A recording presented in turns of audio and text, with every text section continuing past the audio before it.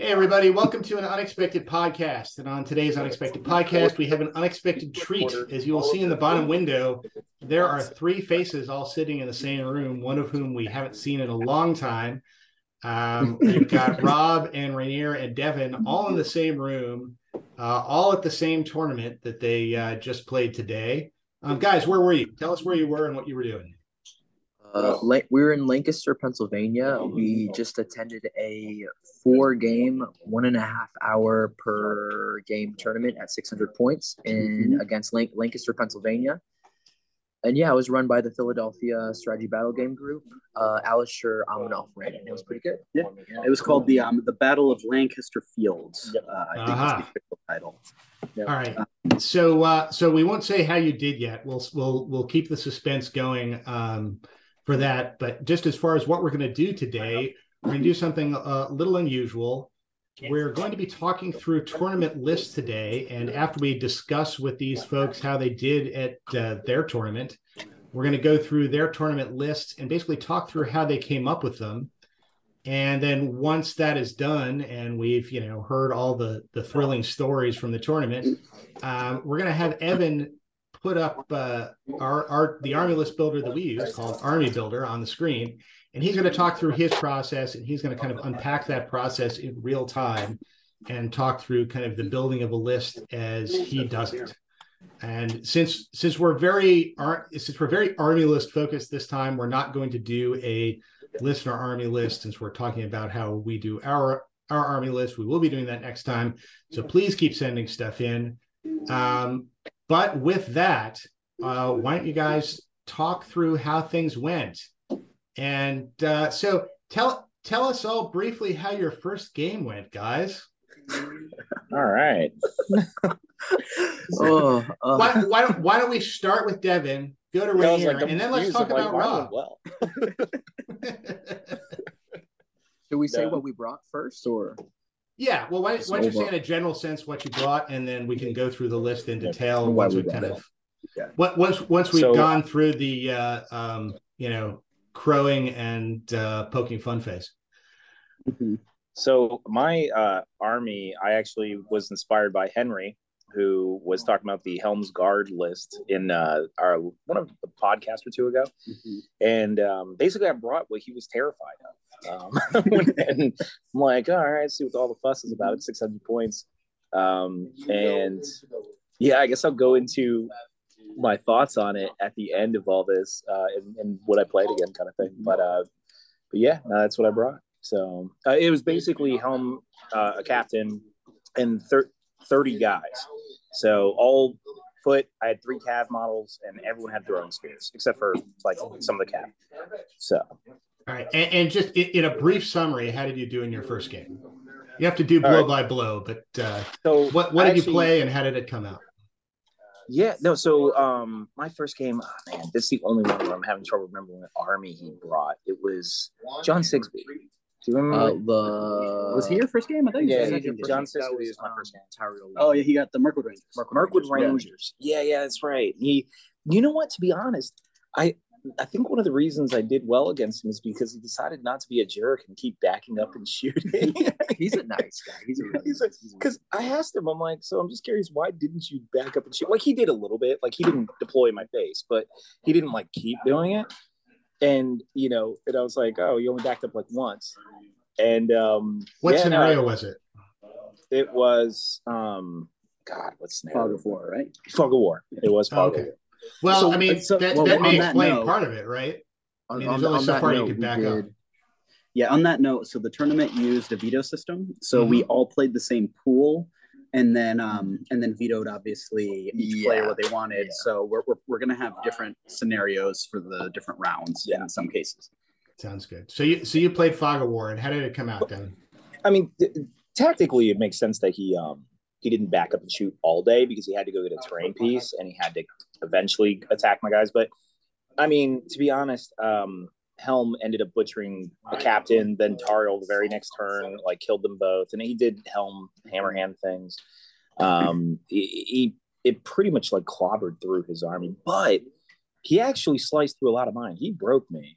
And he actually, he like shot, I don't want to say like God, 7 models off the board, and then his list was actually hammering through mine. The Fight 5 was eating me because the thing was Fog of War kind of had me split up. So Helm's leadership bonus of +1 fight didn't convert all my troops. So where I wasn't, he was eating through me. So I would actually say he did pretty well. It was a closer game than the score would let you believe.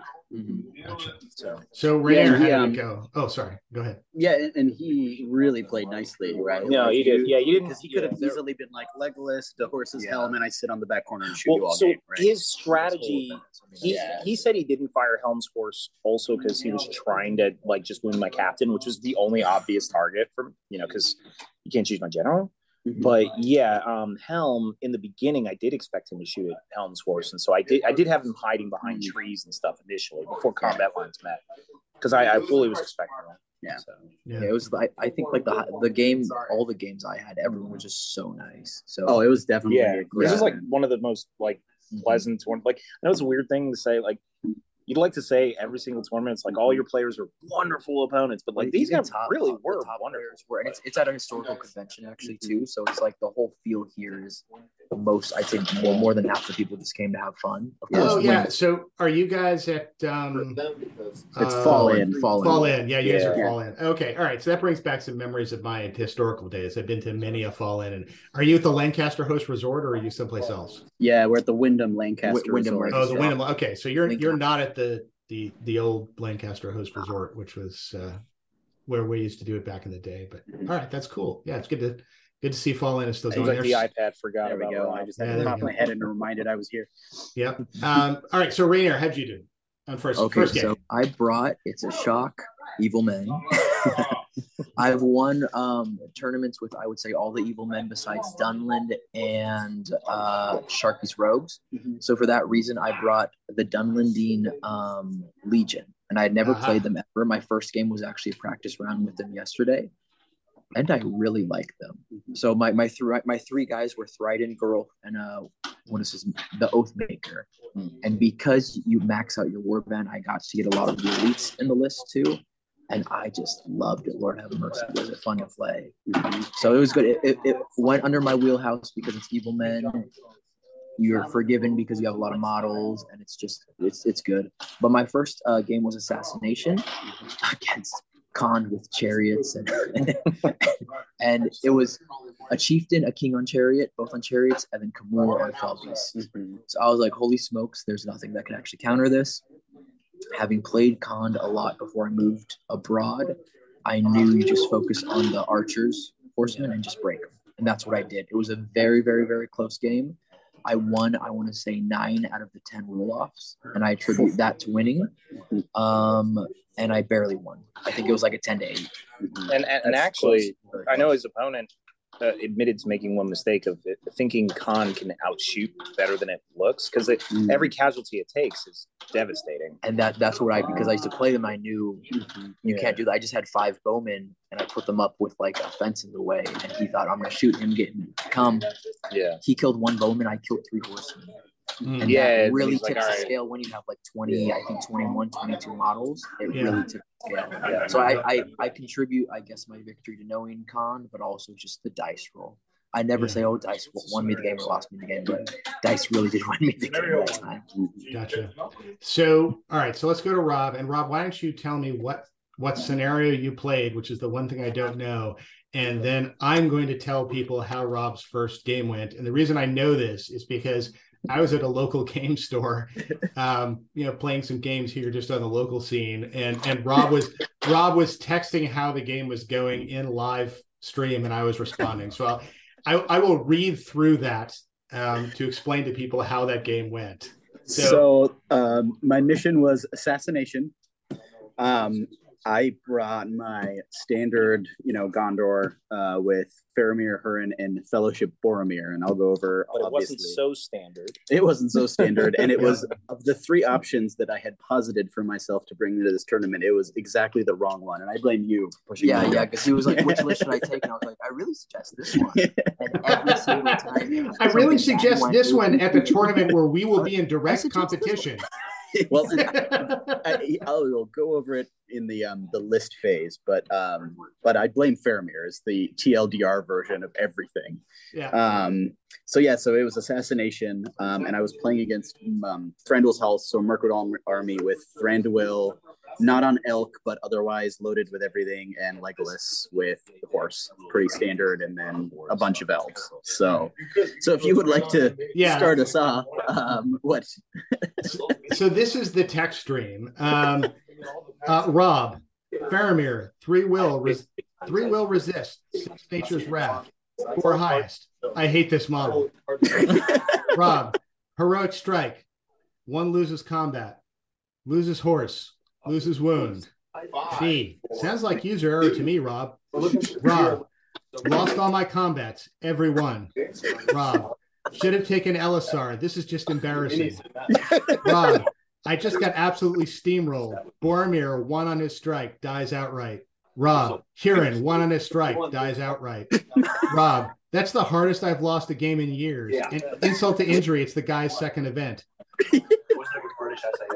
Rob, oh man, it just went all wrong. And to make things worse, Faramir, that turd of a model, actually lived.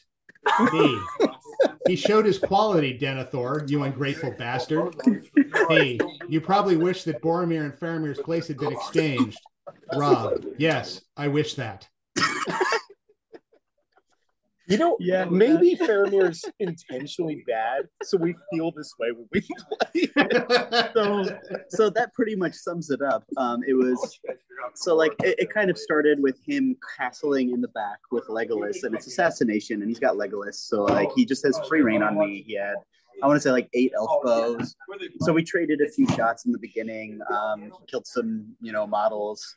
I knew that I didn't have the luxury to sit back because he's going to win the shooting war with Legolas, and especially since Legolas is his assassin guaranteed. I just started by hiding all my characters behind a building, and then being like, I need that one turn where I just get in his face and then charge with my entire mounted contingent of heroes, kill a bunch of models, and then get in his face so he can't get any good shots on me, and then hopefully break him and go that way. And it seemed to go swimmingly. Everybody kind of pulled around the flank. I got charges in with all 3 of my heroes, even through he had a terrifying aura up because he had the crown. And I was like, okay, I feel pretty good about this. I'm putting pressure on him. Obviously, I can't do anything about Legolas, but this is the best I'm going to be able to do here. And then it all went downhill. So he pops off Nature's Wrath. Thranduil was behind the line, but I positioned so that all 3 of my heroes could theoretically resist. And, goes off on a 6. Faramir, the only model with 3 will, throws all 3, 4 highest. So he's already down 2 might, or else all of my heroes would be dehorsed, right? And I'm like, you're a turd. I hate you. I hate you so much. Rob, I if I told you once, I told you 1,000 times, never eat cherry tomatoes while playing Gondor. Yeah, it's just. I hate Faramir so much, but we'll go into that. I take responsibility. All right, I'm so sorry. But nonetheless, I'm thinking I didn't suffer for it. Yeah, I'm thinking I have 3 heroes that are going in. 2 of them have +1s to wound, and then there's Boromir who has 1,000,000 might. And I just started cascading failures. So because he had fight 6 everywhere with the Palace Guard near Thranduil, I was like, well, I just need to start racking up bodies. So I'm gonna strike. Strike 1, lose combat. Cool, to an elf. Strike 1, lose combat to an elf. Dehorsed. Strike, lose combat. Roll to 1, lose combat. At that point, just stop striking. At that point, I'm like, what the hell? So next turn, I'm like, this can't happen again. Next turn, the same thing happens. I strike 1, Boromir dies outright. I strike with Huron 1, Huron dies outright. Faramir, I didn't even bother to strike because he had no might because he's a turd. I don't know if I've said that in this podcast. And then he doesn't die. He doesn't even go down with his men. He wanted him to die. And at that point, I did because I was like, you don't deserve to be the only model that survives this battle. You don't deserve to be my son. He's the only model that survived the battle. Down to 1 model? No, only hero. Sorry. Yeah. So was the game went downhill from there. He broke me. I didn't break him. Legolas ended up getting in on Huron or whoever, and so he got assassin points. Thranduil slice and dice. It was humiliatingly bad. Yeah. Great opponent. You have to take that kind of thing in stride because sometimes it happens, right? Sometimes things go wrong. But I was absolutely smashed. So after Faramir was carried back on his horse, like draped over his horse, which one of you had to tackle Rob to prevent him from jumping on a pile of wood and pouring oil over himself? No, we were encouraging him, to be honest. So they were both holding me by the collar as I was holding a pillow and trying to smother the model. We were like, don't do it. Yeah. And I was like, Faramir, it had to be you, obviously. That's the difference between Rob and Denethor, right? Denethor wanted to burn himself. Rob just wanted to burn Faramir.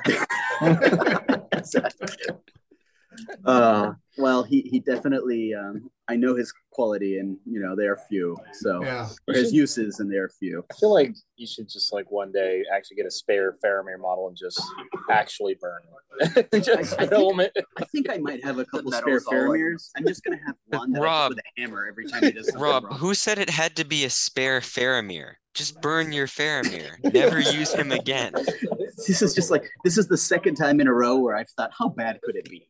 Yeah, but I'll still encourage him next time. I'll be like, you should bring them. Go for it. And but to be fair, Rainier, the theory was sound, and we'll go over it. We'll go over it in the list part. At a 600. That Rainier actually points out, I think the real lesson from this experience is when you go to a competitor at a tournament and say, I have two options for lists to bring, A or B. If he says A, you take B. Yeah, I mean, the lesson from today is never trust your friends. Yes. Exactly. Don't even make friends, to be honest. Why do you need them? Well, as they say, enemies make dangerous friends. Well, but I think we also know that clearly Rainier is not my friend, because friends don't let friends play Faramir. Obviously, that's true. All right. Anyway, so my game one was a complete smashing. Fair play. I'm so sorry, I forgot the name. If you're watching this, you did a great job, and it was great. Actually, it's a great game, but total loss on my part. Okay. So I started off well. All right. So why don't we briefly go through game two? We don't have any more fun tech streams to go through. Maybe if we just do one small thing from game two. Yeah. Why don't you each do one small thing from game two? Let us Something in game two, Matt, happened exactly what happened to you. Yeah. With Gold Bar. So basically, I was used to it. I haven't played in a long time. I really left my whole right flank open, and I played against Celeborn, Haldir, and Boromir from the Fellowship. And I was like, oh shoot, I left my right flank open. Boromir goes in, Haldir goes in, and they're gonna heroic combat and just kill everything. For some odd reason, I already had gotten one wound on Boromir in shooting. Going for his horse, I have 5 shots too, which is nothing. 3 shots go into the combat. All of them hit Boromir. I'm hoping, praying to God, please dismount him so he doesn't do as much damage. We both go on Boromir. I'm like, okay, here we go. 2 6s. Kill him outright. And we both screamed, and the whole room was like, whoa, what was that? Mm-hmm. So it should not have happened. I again contribute that to winning the game. So I feel kind of bad because I won based off of luck. What's new? Yeah, essentially, I guess you could almost argue. I don't know what you played. I played domination, so it had to be one of the objective scenarios. It was the one where they're capture and control, push through, something like that. One of the new ones. I'm not breakthrough, maybe breakthrough. After I killed him, it turned and he didn't have many models, and I had the models, and I got it. But he really did a good job. And if it wasn't for that, I'm pretty sure he would have won. Yeah, and next time shoot the table over and kill Faramir. Exactly, but I guess the 5 archers that I brought really put in the work. So, clearly, for the con and for damn, they killed Boromir 3 wounds. They killed 4 Kondish horsemen. Yeah, they killed Gullivar. Mm-hmm. Oh, that was different. Yeah, that's mine. So. Yeah, no, I mean, for me, I ended up going against John Helbig, and the highlight of the moment, honestly, that game was super close. He was actually it was really intense. That one came down to priority, right? Basically, it basically came down to priority, which means it's really close. And even though I had one priority, he still had a good chance. And the moment that was shining was so he had a Lothlorien Rohan mix, so he had Galadriel in his army, and he only needed one of my 3 objectives that I had for capture and control. He would have won. So I ended up putting one guy on on this one objective. I only put one guy on it. And I was kind of looking around, and I was like, all my other objectives had like multiple guys, or it was pretty clear cut.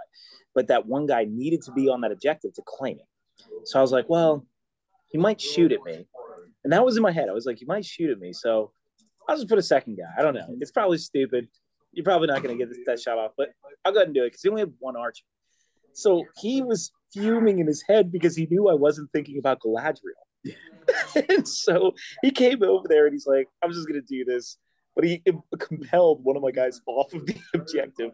And he was like, dude, if you had not done this, I would have won the game. But it wasn't even about Galadriel. I didn't even think about her. I was like, that's my rust in the game. I was like, oh no, that one archer over there might get a shot. So I feel like all of us were kind of rusty because we all have events. It was pretty. Yeah, the rust was showing on all my games for sure because there was like obvious shit. Even in the first game, I like didn't know like some rules.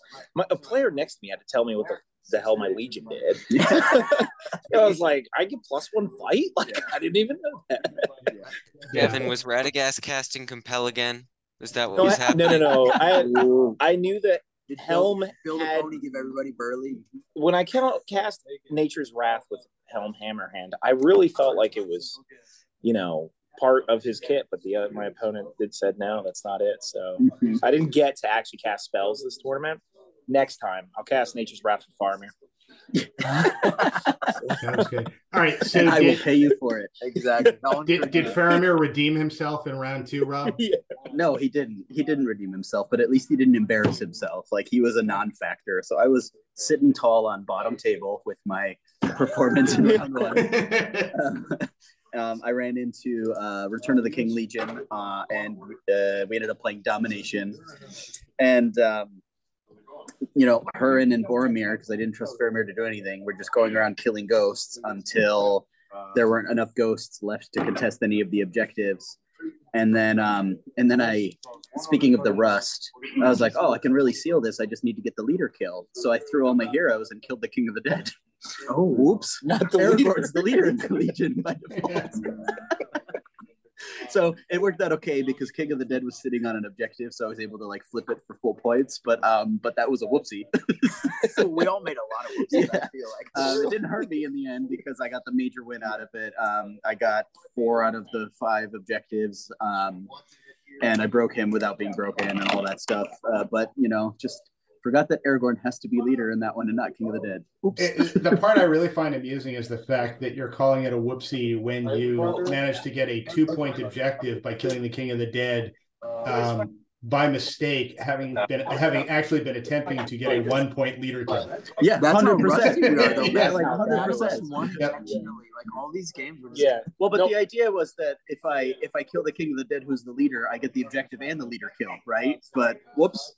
That it all worked out. It seriously happened almost every game. It was like something I forgot, and I was like, "Oh shit!" Yeah. Like I know the exactly how +1 fight thing. Yeah. I went through a third of my game the first round, not even knowing about it. My opponent, neighbor, was like, "Hey, FYI." Oh yeah, I think I just did the war cry once too in the game too, because someone's like, "Oh, why aren't you doing the war cry?" And I was like, "Oh yeah, I get that. I forgot." Yeah. Oh shoot. My third game, my opponent pointed out, he's like, "I don't think you threw throwing spears like most of the game," and I was like, "Fuck." What now? I'm proud to share a podcast with you guys. Yeah, we're all professionals here. Yeah. And of course I'm the guy who managed to strike up against Elrond not once but twice, roll a 1 and end up thinking that I tied him with Rutavi. Even though it was 2 fight 6 leaders and I'm rolling a 1 and I was fight 7. Oops. Oops. Not once, twice. All right. So Rainier, how did yours go? My second or third? Third now. Are we on third? We're on third now. Yeah, we're third. My third one, I played a prominent player in the U.S., Ted Cantu. Mm-hmm. So Ted is really good. He brought the Gonberry Gon and Theoden. Paths of the Druidon. Yeah, Paths of the Druidon. Really good. We play the scenario breakthrough to where it's like I have 3, he has 3. We go destroy each other's things.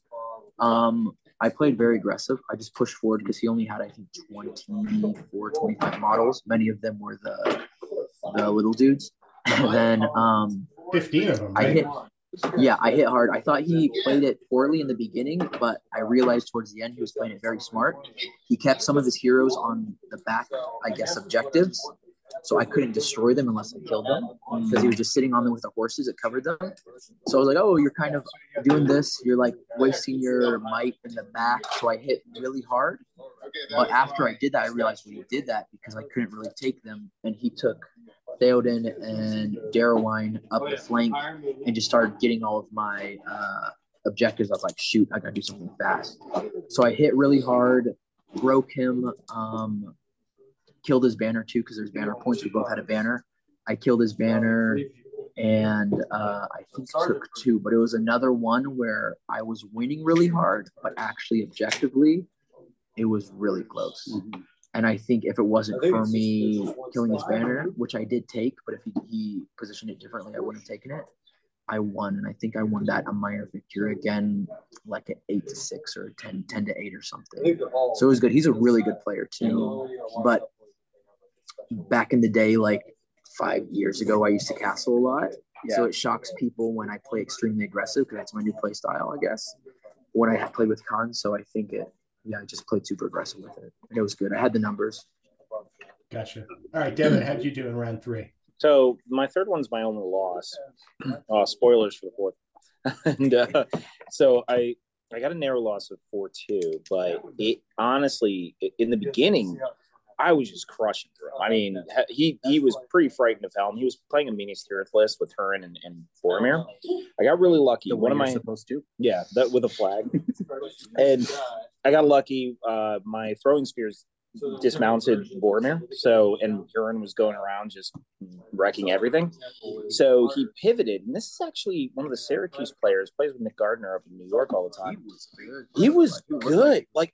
He took second place, right? Yeah, he took second place. Yeah, like really good. He super nice too. Really nice guy, but he pivoted and went all objective focused and really outplayed me. I'll be honest, I don't think there's a lot. Like I can see some of the mistakes I did, but like once he went objective focused, it totally changed the dynamic of the game. I mean, I was still pummeling his army. I think I lost like 1 model, or I don't know, probably like 4 by the end of the game, and I had almost basically broken him. But yeah, he pivoted. So I was honestly thinking, because of the way he was playing, I was like, all right, I'll just keep destroying you because you keep taking me on a straight on fight. And I went kind of too deep. So I was deep enough where I was going after his objectives, but he had like cav models that were just sweeping in mine. By the end of the game, though, it was 1 objective each, by the way it worked out. But yeah, I mean, I was doing everything to try to stop him. But he ended up winning 4-2 because last minute, like literally last turn, he killed my banner, and he had Boromir with flags. So you were tied. Yeah, we were broken.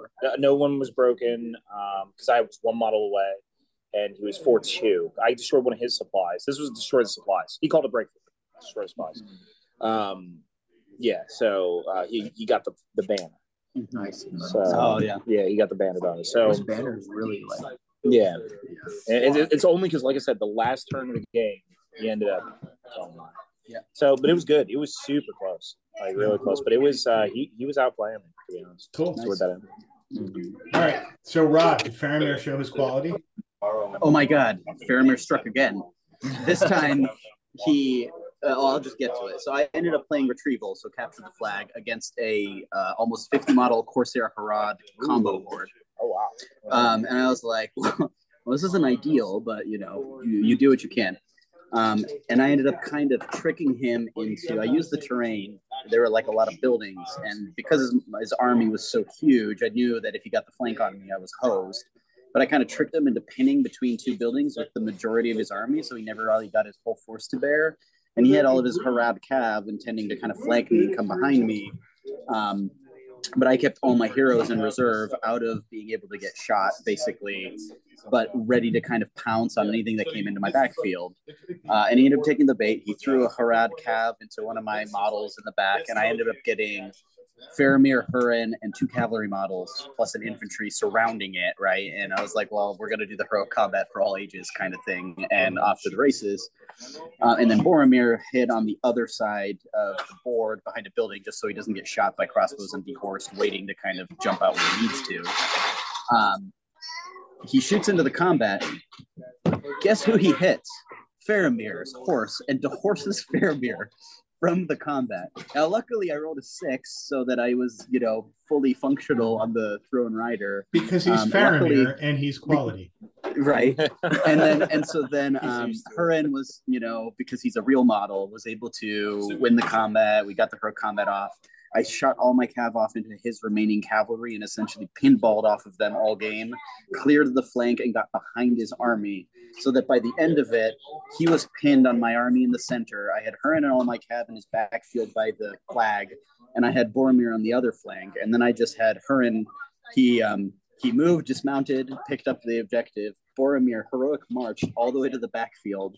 Basically, next turn, Hurin handed it to him. And when he could, Boromir marched twice and got off of my board edge. So I ended up getting his flag off of my edge.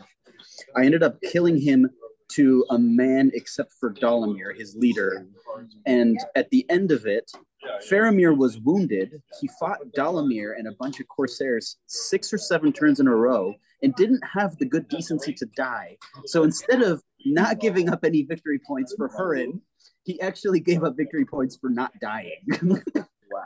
But I broke him without being broken. I got the flag off my corner, so I got the major.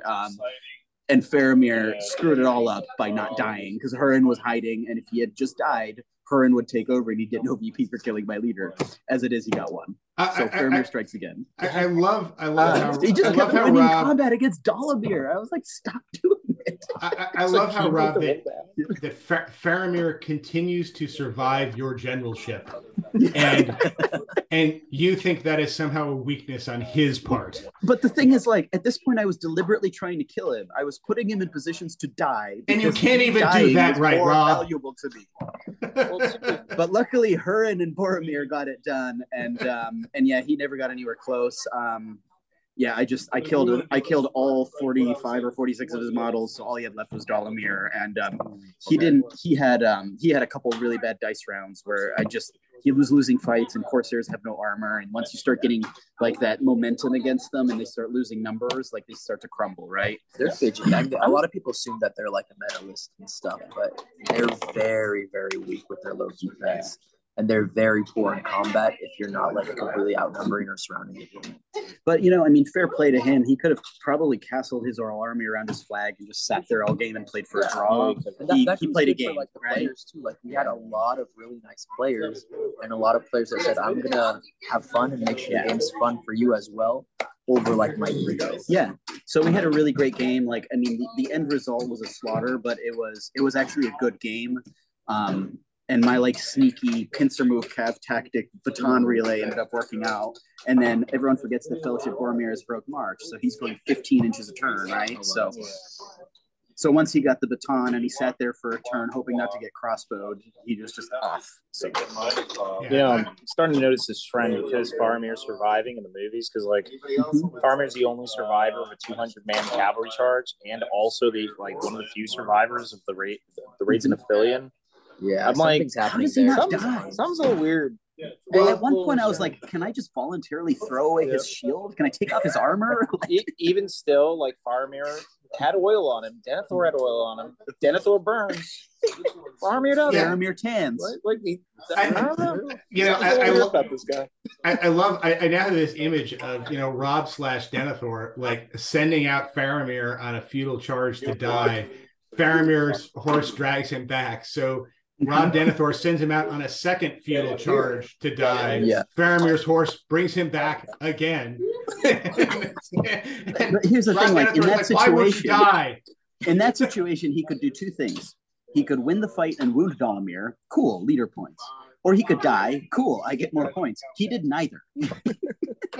You know what? I would just see your opponents, just tell them, hey, FYI, Faramir's special rule, he has plot armor. Faramir is unkillable, even if you want him to die. Signed, Denethor. All right. Yeah, so that was my game 3. That was another major for me. So I was now on 2-1. All right. So if I'm following this correctly, at the end of round 3, Rainier is 3-0, and Devin and Rob are both 2-1. Is that right? Yes, correct. All right. Rob having been dragged up to the 2-1 by Faramir's efforts and no one else. Yes, all right. correct. All right. So which tables were you on going into the last round here? I was on table 1. I was on 4. I was on 3. Okay. All right. So how did it go? So all right. So let's start with table 4. How did the table 4 fight off go? So table 4. All right. That honestly is what shot me up, because it was a clean sweep, like devastating blow. I mean, we kind of had to have fun with it, because it was Maelstrom. He deployed Fed. Which scenario? He had It was actually the guy I played in round 1 that smashed me, insultingly enough, and he had the Thranduil's Hall. Yeah. All right. And what scenario was it? It was Heirlooms of Ages Past. Okay. So my favorite. it was Maelstrom. So he had Thranduil With a veto, no less. No, I purposely vetoed the one that I knew he wanted. So I vetoed the one he wanted, and then he vetoed the one, the second worst. Was like, that was what it was. Because he wanted hold ground. I'm like, I'm not letting that Thranduil bubble put in your whole army. So basically, he basically had Legolas and Thranduil split up on opposite ends of the map almost. So I deployed second, and I'm like, well, I'll just deploy my whole army and surround the hell out of Legolas and destroy his entire warband. And so, like, literally, within, I don't know, it took like 4 turns to do it, because it's like stragglers. But I wiped out Legolas and his entire warband and lost 1 guy. And like, so half his army had disappeared at this point. So he's going around trying to desperately collect relics. But the problem was, I had Heroic March and he didn't. So I just marched up and stonewalled him. Like, and basically I collected all the relics except for the one furthest away from him. And I just ran that sucker away. So like, it was at a point where he's like, I literally don't have enough time. Like, so we played a game of it. I went ahead and just said, all right.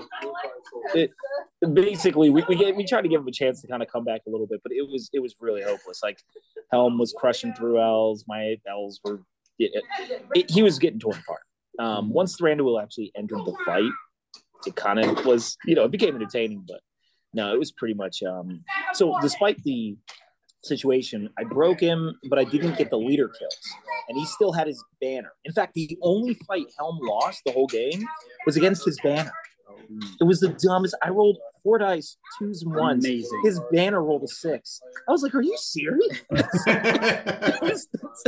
Last turn of the game, and so I'm like, "All right, I guess I didn't kill his banner." So he kept his banner, so it was like 9-1, 9-2. It was a Pharaoh banner. Yeah, it was the weirdest thing. So what was the score you did? It was 9-2. 9-2, man. All right, and all right. So Rob, how did table 3 go?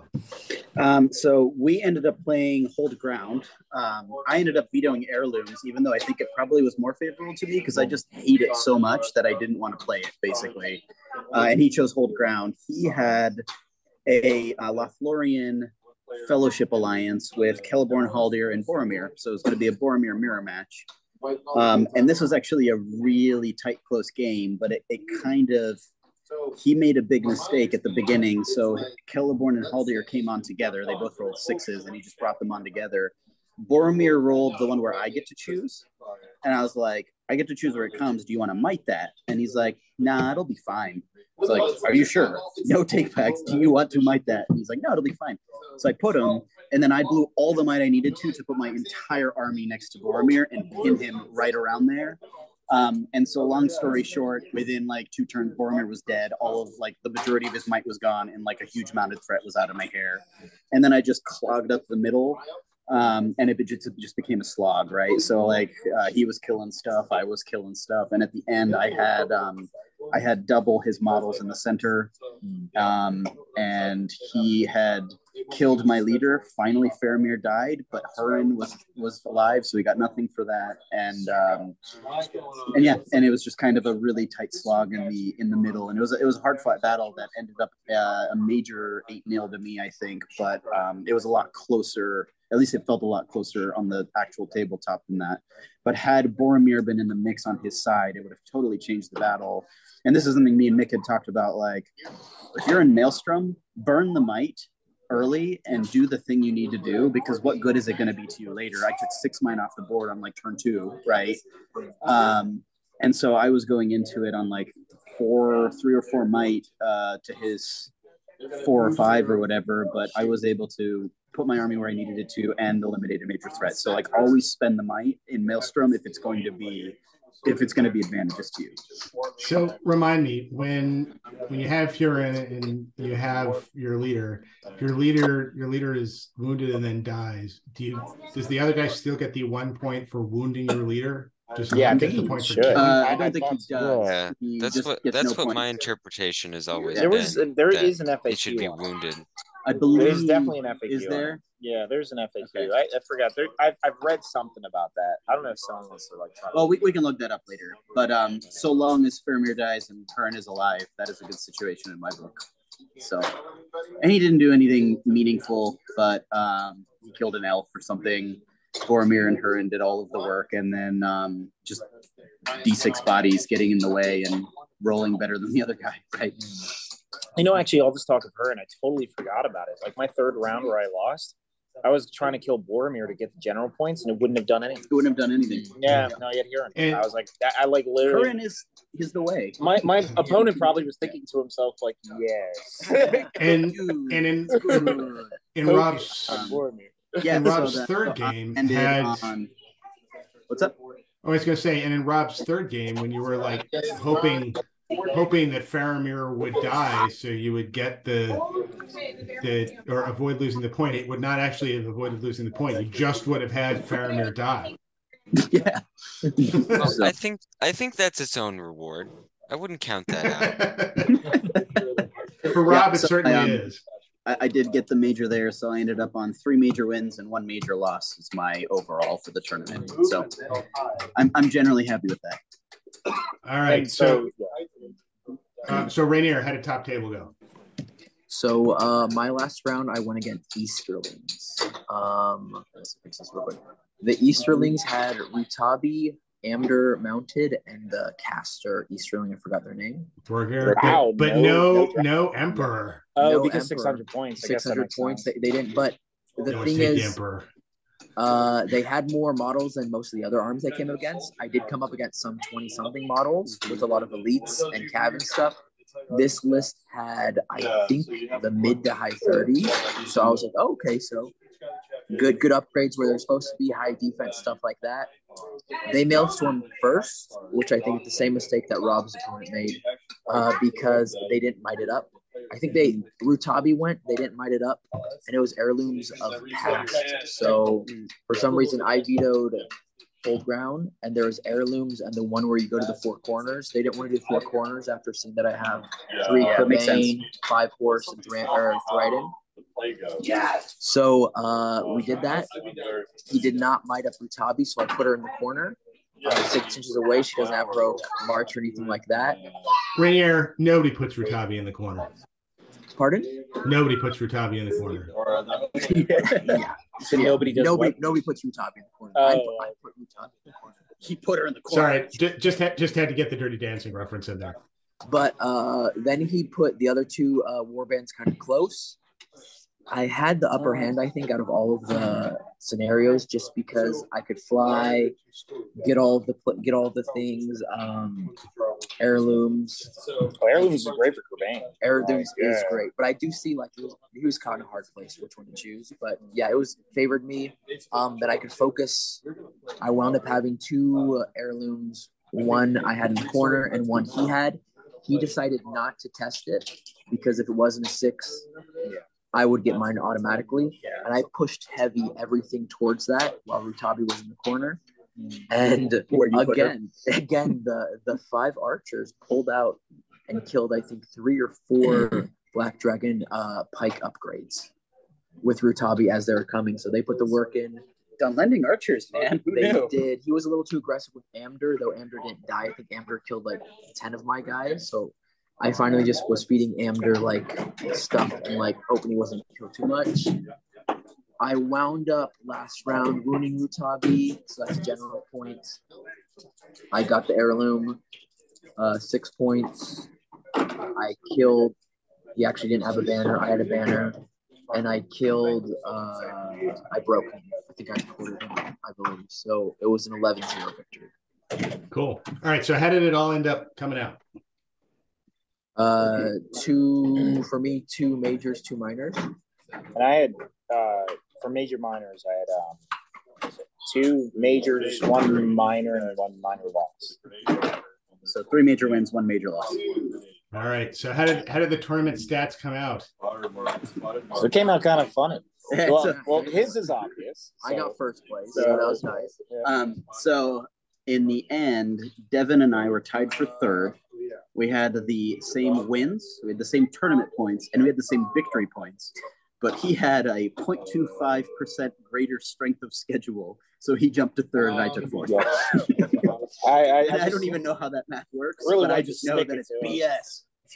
Yeah, Faramir just told me, he's like, I'm going to give you this. Exactly.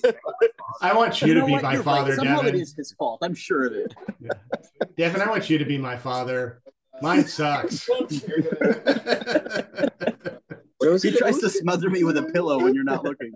So you're saying Devin took third on strength of character?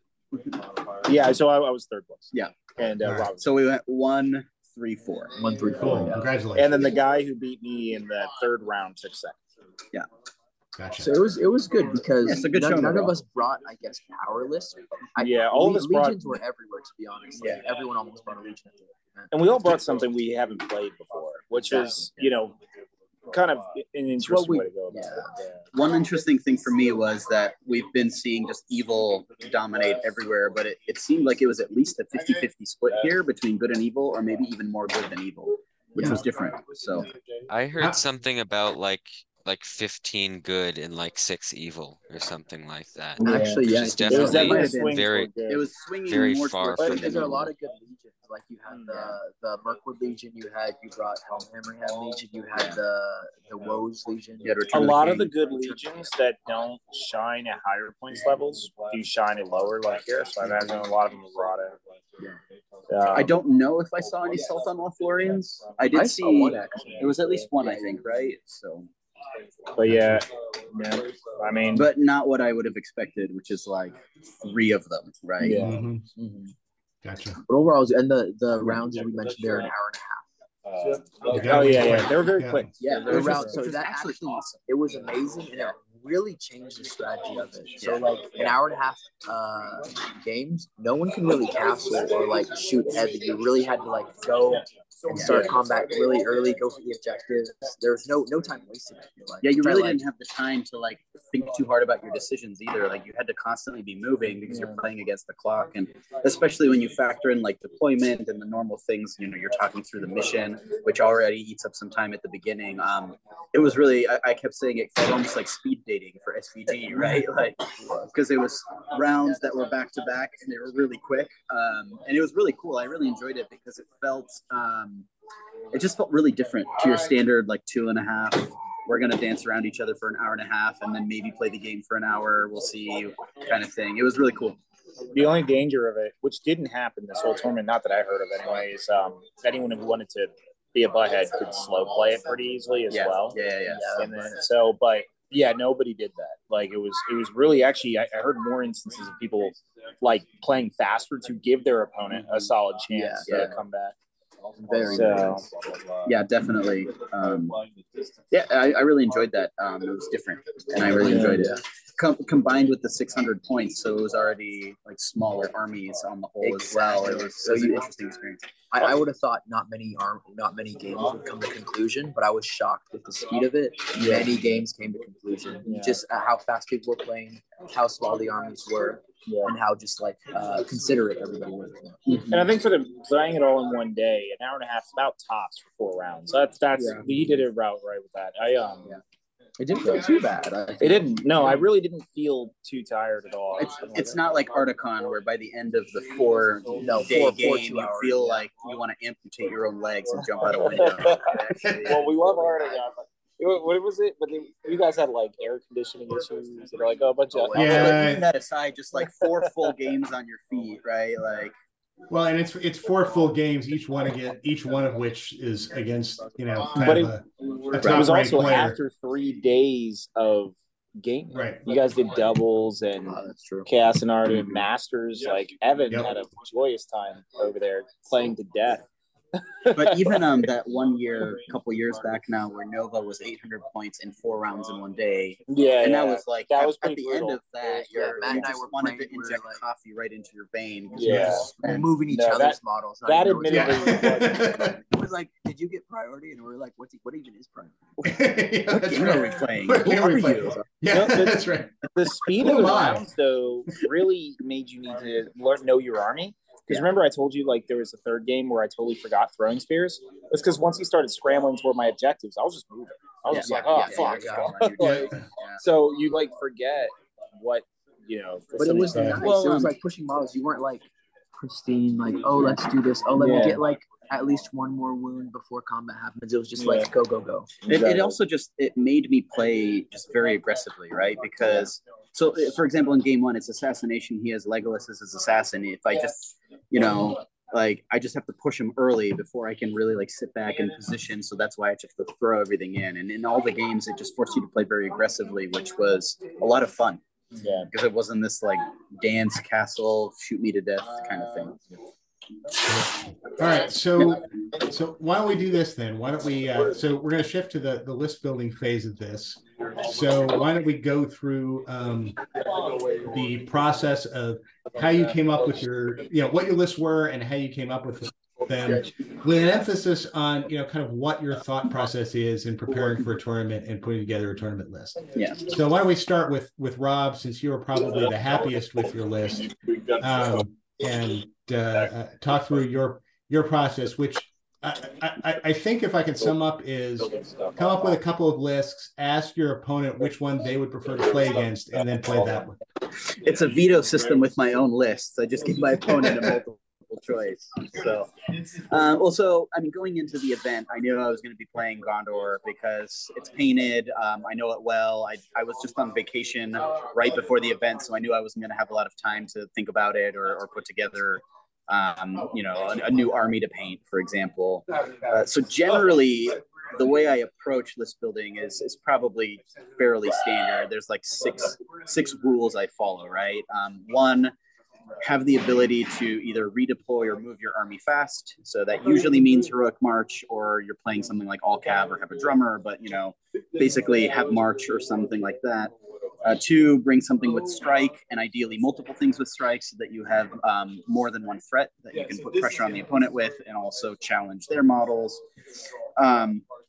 3, have an ability to reliably kill high defense models.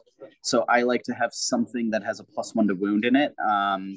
Just because if you run into dwarves or like Men of the Dead or any of those, you need to have something that can reliably kill models. With D6, as long as you have strength 4 heroes, at least they can get the work, but D7 plus, it starts to get hairy. And then the general metric, like the 20-to-1 ratio of models and the 100-to-1 ratio of might, right? So have a model per 20 points and a might per 100 points minimum, if possible. Now, sometimes that changes. Like if you're playing Iron Hills and they're all going to be defense 8, you can have a little bit less. If you're playing Horde with crappy defense, you have more. But like at least to try and hit that general metric. And then a couple fast-moving models that you can use for scenarios, right? So that they can zip around and grab objectives. I think that's probably a very common set of pillars for everyone. I don't think that's going to be very controversial. If I had to say a 7th one, bring something that's not going to bore me to death. So I'm going to have fun, because I find that if I play something that I have fun with, I'm going to do better than if I bring something I hate, even if it's, good. But that's kind of just me.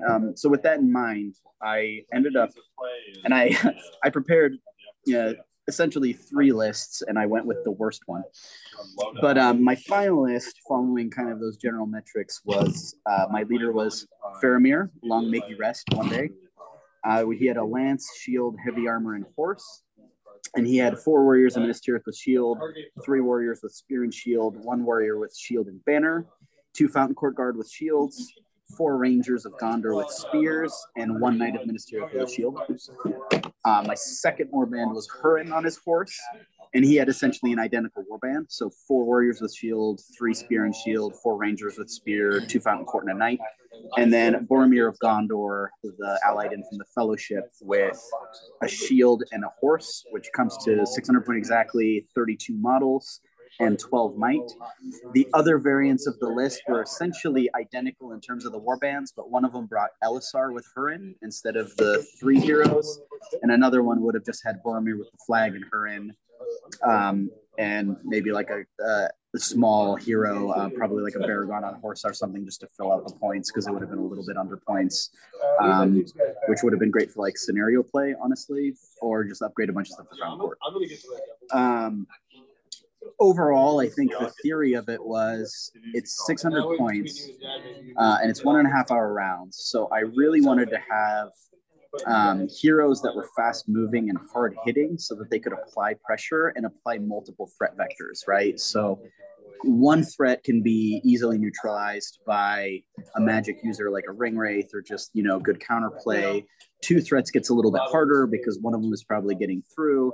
3 threats, you generally can't handle all 3, right? So one of them is going to be giving you a hard time, and then 2 you're going to have to try to manage. Now, unfortunately, I made a huge mistake because I forgot that Faramir's not actually a threat. He's actually a liability. But the theory of it was at least sound. I had 3 fast-moving mounted models. 2 of them had +1s to wound, so if I ran into like the Men of the Dead or a D7 plus army, they could take him out. Boromir has March. They all 3 of them have Strike, and then I had 8 bows, which is just about my bow limit, that shoot on 3s. I'd fight 4 spears everywhere, and I had D6, but usually D7 with shield wall. And 32 models was just above that 20-to-1 ratio. So following those kinds of pillars, that's what I came up with. In the end, the army that took second with Boromir, with Flag, and Hurin is the one I really should have run, and that's my usual go-to. And it's part of the reason I didn't run it was because it's my usual go-to, and I wanted to try something new. And Elisar might have been a better bet. Yeah, I would have had a lot less might, but I would have had Mighty Hero. But Fellowship Boromir is so much fun to play, and with no Lady of Light, he's not seen as often, right? But at 600 points, I figured this should be fun, and I think that he'll complement the list nicely with his Might Store and his March. So that's what I went with, and that's what I came up with, and and went 3-1 and ended up 4th, except for some strength of schedule nonsense. Which is the first time I've ever seen a podium win on strength of schedule. Yeah, I don't even know how that happens, but it was all good, and I'm happy with all jokes about Faramir aside, and don't get me wrong, like the weird thing about that model is on paper he's fine. There's nothing wrong with Faramir on paper, but he just never shows up for me. It's just some metaphysical curse of being Faramir that he never shows up in the way that I want him to. It is just your lack of regard for him, Rob. It could very well be my lack of regard for him, because like Hurin is objectively worse on stats and always does it for me, and Faramir is just sitting there whining about daddy not loving him and not making the plays he needs to. But in you're theory, his there's daddy. nothing wrong, right? Like he's 3 attacks with a lance on the charge, he has strike, he has defense, like objectively he's fine. I don't know why he just never shows up. Rob, maybe if you were more present for him in his earlier years, he would have less daddy issues. Yes. Well, he was off fighting imaginary dragons instead of being a real soldier like his brother. Yeah. Rob, I'm sure it's nothing that years of therapy can't fix. Faramir was the whole I'm going to need years of therapy that can't be fixed after what he did to me today. Faramir was the whole inspiration for my list. I just analyzed what opponents would fail to kill Faramir, and I figured if I fought opponents that were like 0.25% better than those opponents, I could win. 0.25%. I'm going to put that on a t-shirt for Devin and just make him wear it. Okay, so Devin, why don't you talk about the 0.25% solution? Yeah, mine is. I mean, I can almost save a lot of the in-depth analysis that Rob did, because I just made my army this morning, and I was like, yeah, I was like, well, Henry's Helm's Deep list sounds pretty cool, and it's 600 points, so that's about where it shines. So what you're saying is your process is intellectual IP theft. Yeah, pretty much for this tournament. Copy somebody else who's successful. I have to admit, I've done that on occasion. No, I'm not even kidding when I say I literally found the old podcast that we talked about it on. So Henry would repeat his list, and then I redesigned my list based on what he said. By the way, it's not Henry's list. It's Henry's opponent's list. No, it was Henry's opponent. You're right. Yeah. So the Aussie out there who inspired me, I appreciate you. The one who lives in Henry's nightmares. Yeah. Yeah, that's right. But that was it. That was honestly like so, I mean, as far as the list analysis, the best I could go into is the 3 threats that Rob was talking about. The sheer amount of throwing spears creates a significant threat. And then you have Helm. So I only have like 2 threats is really how I would call it, because I only have 32 models. Helm Hammerhand, 8 Royal Guard with throwing spears, 8 Warriors Rohan with throwing spears, a banner, 2 Cav in that unit, which is 1 with a throwing spear, 1 without. And then it's a captain with 6 Royal Guard, throwing spears, 5 Warriors Rohan throwing spears, and 1 rider. No throwing spear. Came up to 599 points. So, yeah, that was it. I just copied Henry's list. It's a solid list. It's a solid list. I like it a lot. 32. 32, that's good. If I had the time, I would probably would have brought Helm here too. Yeah. It's like 600 points in this format is a really great format for Helm, and I'd love to try it. So Exactly. And you don't see too many tournaments at 600 points, so I was like, oh, this is the time to bring it. So, which is another thing I enjoyed. I didn't think I would, but I enjoyed the 600 points. Really fun. All right, so Radier, how'd you come up with your Dunlin victory? So you guys know me. There's just one thing I like, and that's evil men and lots of them. Loves them. Love them. Can't give me enough of them. So basically, loves evil men. They were on my bucket list to play. I painted them in Korea, and I never played them. Again, I have kind of like a personal, I want to say like bucket list to place or win with all of the evil men factions, and I haven't done it with Dunlin or played them in general. So I brought them for that sole reason. I really liked how they played, though. I think you can go heavy on something at a 600-point list that most other people can't go heavy on. So I'll read my list off real quick. I had Thryden on horse, 2 Cav, 1 Crebain, 4 Huskarls, 2 Bow, 1 Wildman, 4 Axe with Shield, and 1 Banner. I had Girl, 3 Bow, 1 Crebain, 2 Cav, 3 Huskarl, and 3 with Shield. And then I had a Wild Chieftain with 10 Wildmen with Axe, 1 Cav, and 1 Crebain. So basically, I went heavy on things that I always talked that I did not want to on the podcast. Yeah, you went heavy on Cav and Huskarls. Yeah, 7 Huskarls, 5 Cav, 6 with Thryden, only 5 Bows, which I think really played well at a 1.5 hour game, and 3 Crebain. I really do like 3 Crebain because no one could contest the objectives when I had 3 Crebain is so annoying. Yes, and they can stop heroic combats, for example, throw them into a Faramir. You don't need to waste them on 4 that. wounds, they can't heroic combat anything. So I used them a lot in the objectives, and when I did not need them for objectives, I used them to delay. It's great use for them, And then you have the fastest Dunlending army that I've seen because you played so many of the Cavs. Normally, people put like 2, 3. Yeah, and but that really played to the event. It did play to the event, and I maxed out my war bands, and I was like, shoot, I still have like 40 something points left. What do I do with it? And then I just realized I can upgrade everything and take basically everything that I wanted. And that was more Huskarls, so I had battle lines, 1 extra Crebain, and a ton of Cav, and I felt like it did really good. And what shocks me too is that with the Axe Wildman, strength 4 and strength 5 potentially with everyone else, they just killed.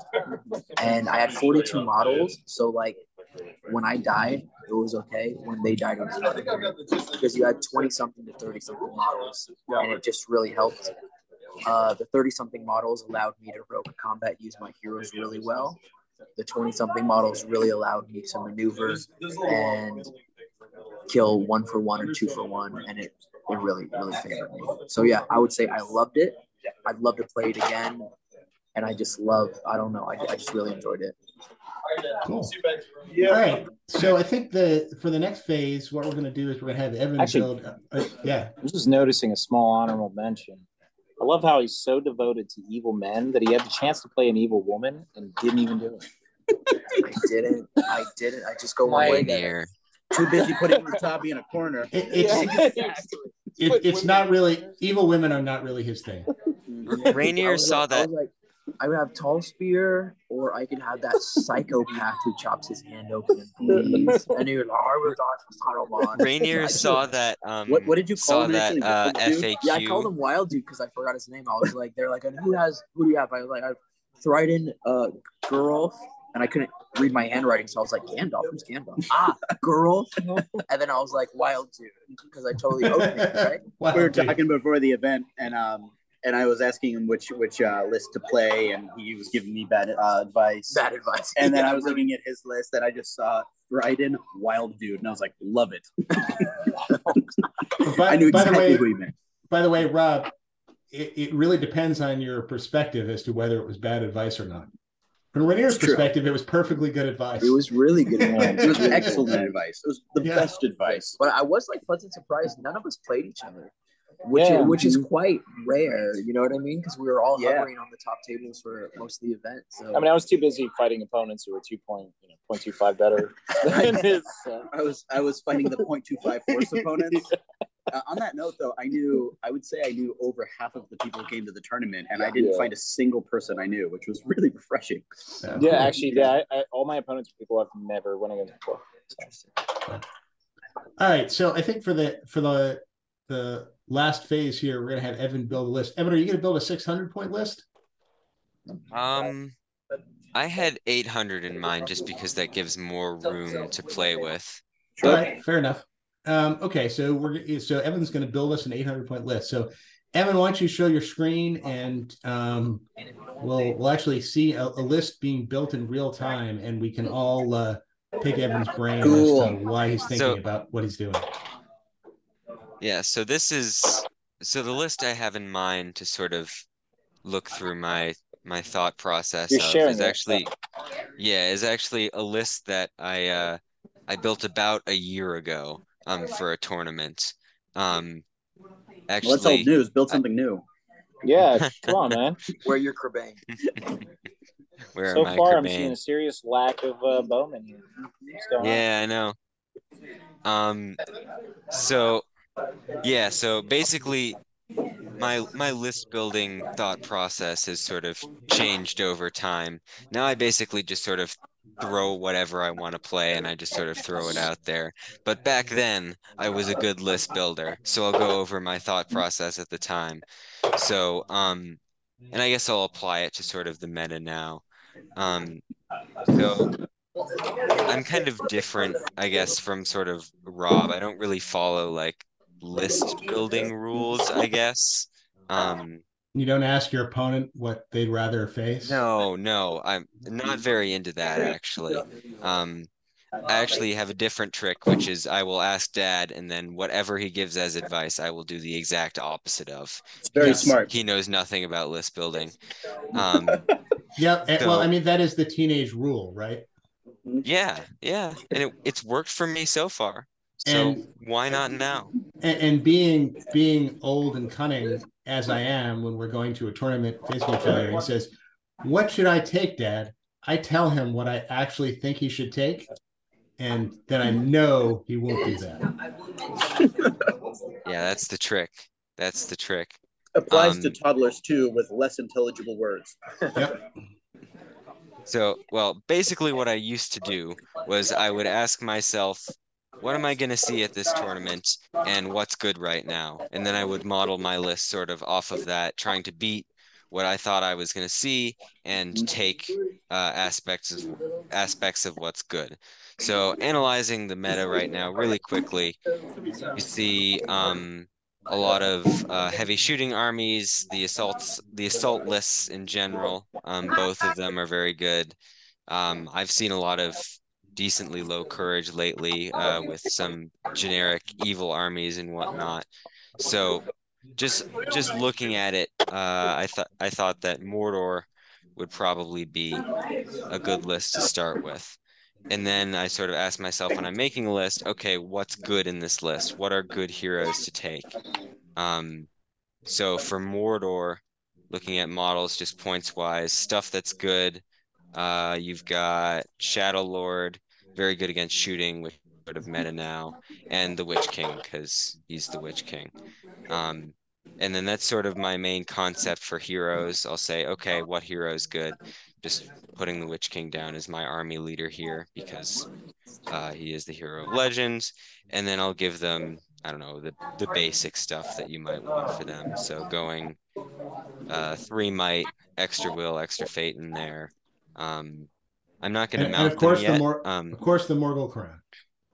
Yes, take the crown always.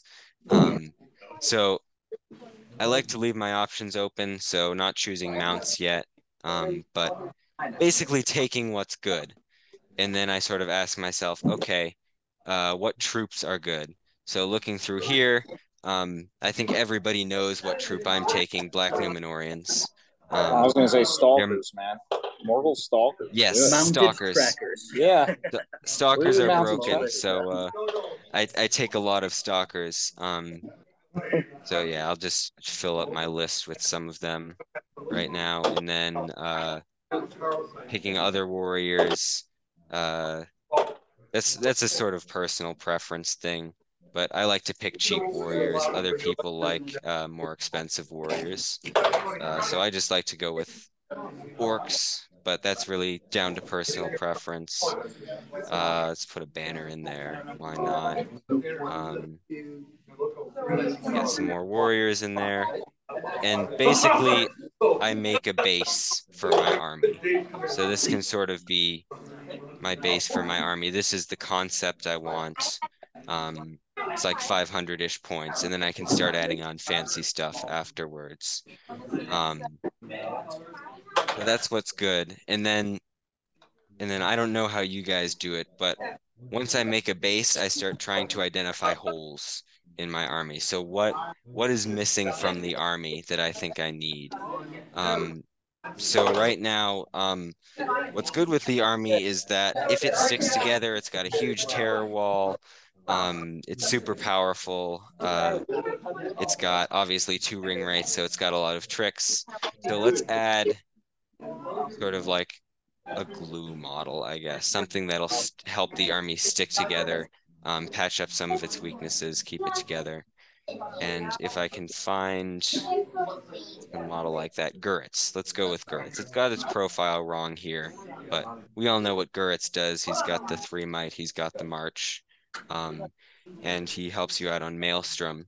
So that'll help keep your army together. I guess add some more guys in his warband because why not? But doing pretty well here. Go on my screen. Okay, so we've got good numbers as well. From this angle, it looks like we've got around 41, so that's probably what I'm aiming for. It could go higher, could go lower, but that seems about right. So we've sort of made a cohesive army in a sense. Now I like to add on either something fun, something that I think the army's missing. So looking back at things that are good right now, maneuverability, tricks, and things to counter that are maybe good against this list. I think elves are a big thing that this list will struggle with. So I either will try to find something in the list or I'll try to find some sort of ally. Let's say denizens, for example. So something like the Spider Queen sort of naturally fits into this kind of list because one, it allows it to deal with that sort of fight value deficit that you see with the Black Numenoreans and Guritz and Ring Wraiths and all that. And it also gives you more tricks, more maneuverability, so it adds on an extra layer of power, because that's something that a lot of lists want nowadays. They want to be really good at something, and that's what this list does. It's really good at maneuvering around and getting where you want to be. So what's good in the Dark Denizens list? Same process. What is a good warrior to use? Bat Swarm. I like to take one. maybe more, but it's a good warrior, and it synergizes well with your low fight value around across the board, and can help against those tricky matchups with like elves and heroes and whatnot. And then this is sort of just finishing stuff up. Looks like we're missing some like fast moving models on their own. We've got the Bat Swarm, but we can add a bit more, maybe a couple of Fell Wargs. You got to mount your ring wraiths. Yes, I do have to mount my ring wraiths, and do a couple of other things as well. And that's sort of where a lot of the personal preference comes in, which is just like, how do you want the individual parts of your list to function, and what do you want to do with them? This is something I'm comfortable with, but it might not be for you. So let's see our mounts. So I think in this it would be good if we had perhaps another flying model, because we do have a Bat Swarm as a flying model, but we have the option to take a Fell Beast on a Ring Wraith. So to make up points, 45 is a good amount of models, but I don't think that's entirely necessary for what I want here. I'll drop it down a bit, get a couple of extra points to make things easier. We'll go with like that, and then I can mount my ring wraiths. So 2 options here, and this is totally down to personal preference. You can either do, let's see here, you can mount the Witch King on a horse and then do the Shadow Lord on Fell Beast, or Shadow Lord on horse and Witch King on Fell Beast. And that's up to the person making the list. But I think in this particular case, I like the triple threat of Spider Queen, Shadow Lord on Fell Beast, Witch King. So I'll go with that. And we just need to make up some points here. Let's add a little bit extra to this list. We're missing some bowmen, so let's get some bowmen. Do a couple of trackers in there. And then we're a little bit high on points. So let's delete an orc. So that's just like basic, like really quick. So my process would be come up with an idea, find a list that fits that idea, figure out what's strong in that list, what you want to take, make a base, and then just sort of add in models that work well with that base and that help patch up the bad matchups while still maintaining your idea that you want to achieve. So this list here, I think, sort of unconsciously follows a lot of the rules that Rob and Rainier and Devin were sort of talking about, because it's got multiple strikes. It's got the Witch King and the Spider Queen. It's got that triple threat with the Witch King, the Shadow Lord, and the Spider Queen. It's got March with Guritz. It's got a lot of maneuverability with a lot of different fast-moving models in there with the Wargs, the Bat Swarm, Spider Queen, mounted ring wraiths. And it's got a solid amount of numbers. Obviously, 38 is nothing huge, but it gets the job done. And some flexibility with the trackers in there as well. So that's sort of how I think about things. Indeed. All right, cool. So I think, that's a good process. It's kind of interesting to see, kind of the differences in focus. I mean, I tend to build lists kind of more like Rob does, where I choose the heroes, and then, I say, all right, these are the heroes that I want, and I kind of build an army around them.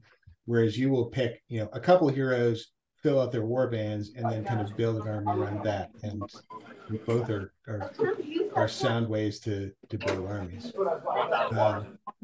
So that's cool. So guys, I know you guys have had a long day. It's been a long tournament and a hard fought tournament. Congratulations to all of you. And congratulations to Faramir for managing to survive 3 games under Rob's generalship, despite Rob continually sending him out to die. He keeps on coming back. So, hey, Renair, it was great seeing you again.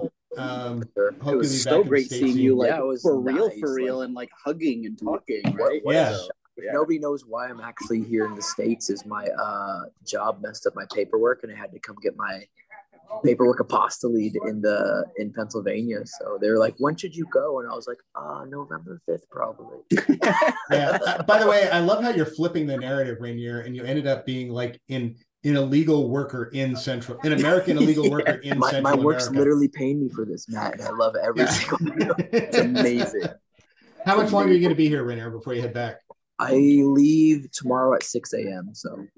All right, so this is just enough time to get some Chick-fil-A in you. Exactly. Yeah. But the good thing is Honduras is closer than Korea, so I think I'll be here more often, most likely next summer, for an event or something like that. So we'll see. So it's awesome to see you. It is in good. person. It is good. Yeah. I saw Rob and I like goes, "Oh my gosh!" Yeah, we ran into each other in the lobby, and it was like a slow motion run hug, right? Through our models and stuff. Well, if you can make it back up, Rainier, I think Alisher's running another tournament down there. I think it's maybe the 3rd weekend in January. Actually, I got a free ticket because I won the event. Yeah, to go. Well, Evan and I will be down there for that. I'll see. Realistically, no, because I think I just have weekends off in January. Yep. But we'll see. Maybe, hopefully, they mess up some more paperwork and I have to come back to Pennsylvania. Right. If not, I think I'll be back here in June or July. Okay. All right, sounds good. Probably something in June or July. In Articon, are you coming back for Articon? It depends. Articon's literally a week too late to when my school semester starts because I'm a teacher.